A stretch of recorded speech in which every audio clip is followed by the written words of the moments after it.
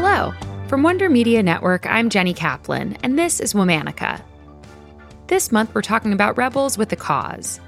Women who broke rules and took major risks to upend the status quo and create meaningful change. Today, we're talking about a woman who was detained for being of Japanese descent during World War II. She became the lead plaintiff in a Supreme Court case, which was uniquely successful in challenging the mass imprisonment of Japanese Americans. Let's talk about Mitsuye Endo. Mitsuye was born on May 10, 1920, in Sacramento, California. She was the second of 4 children, and she was considered Nisei, a term for American-born children of Japanese immigrants. After she graduated from Sacramento Senior High School, Mitsuye attended secretarial school, which led to a job at the California Department of Motor Vehicles. Nothing about her life was particularly extraordinary. That changed in December of 1941. Hello, NBC. Hello, NBC. This is KGU in Honolulu, Hawaii. We have witnessed this morning a distant view, a brief battle off Pearl Harbor, and a severe bombing of Pearl Harbor by enemy planes, undoubtedly Japanese. That month, Japan launched a surprise attack on the Pearl Harbor Naval Base near Honolulu, Hawaii.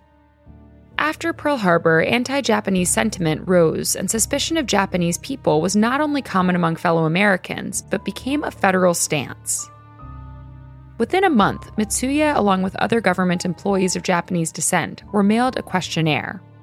It asked whether these employees spoke Japanese, if they had visited Japan, and whether they belonged to any Japanese organizations. She answered the survey honestly, and that spring, she and other Japanese American employees were fired from their positions.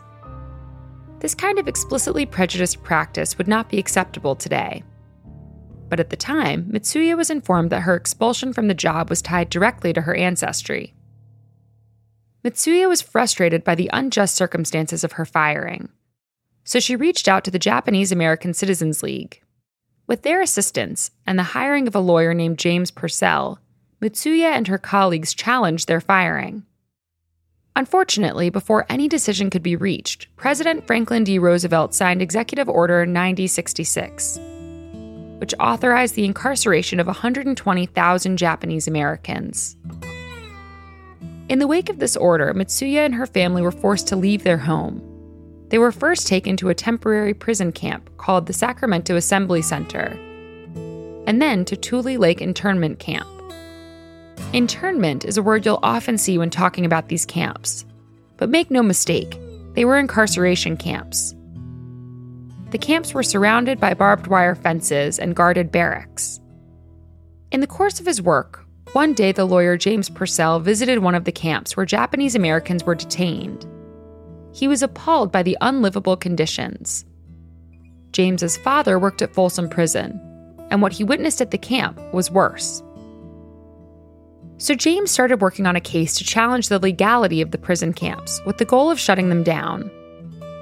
Similar to the initial questionnaire Mitsuye had taken, James distributed a survey to detainees containing personal questions in search of the ideal plaintiff. In reviewing the responses, he noticed one in particular. Mitsuye had never traveled to Japan. She had attended a public school rather than a Buddhist school that many Nisei attended, and she was a Protestant. To add to her ideal American profile, her brother had served in the U.S. Army.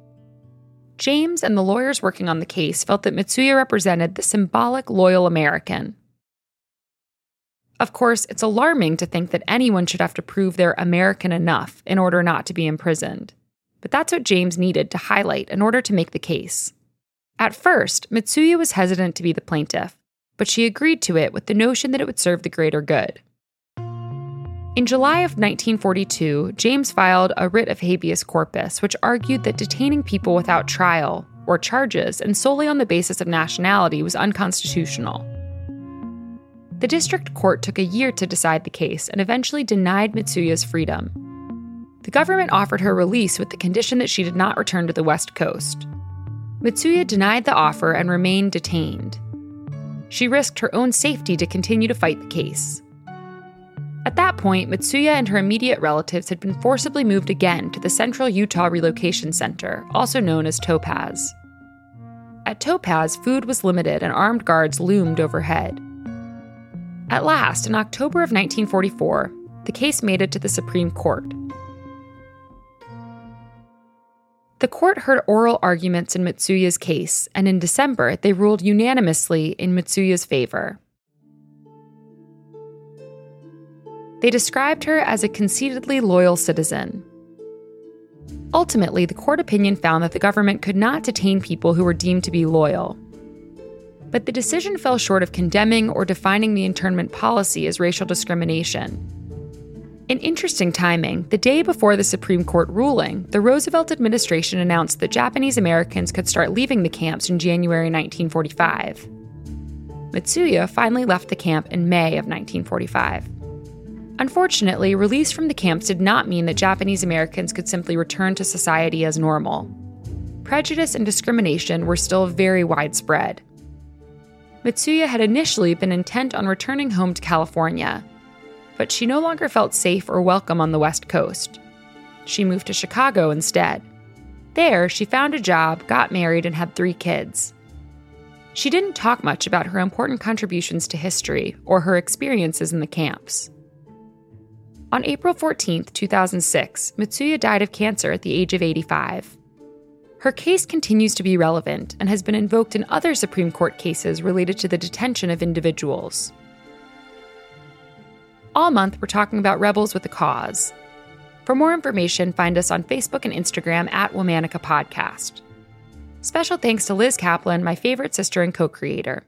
Talk to you tomorrow.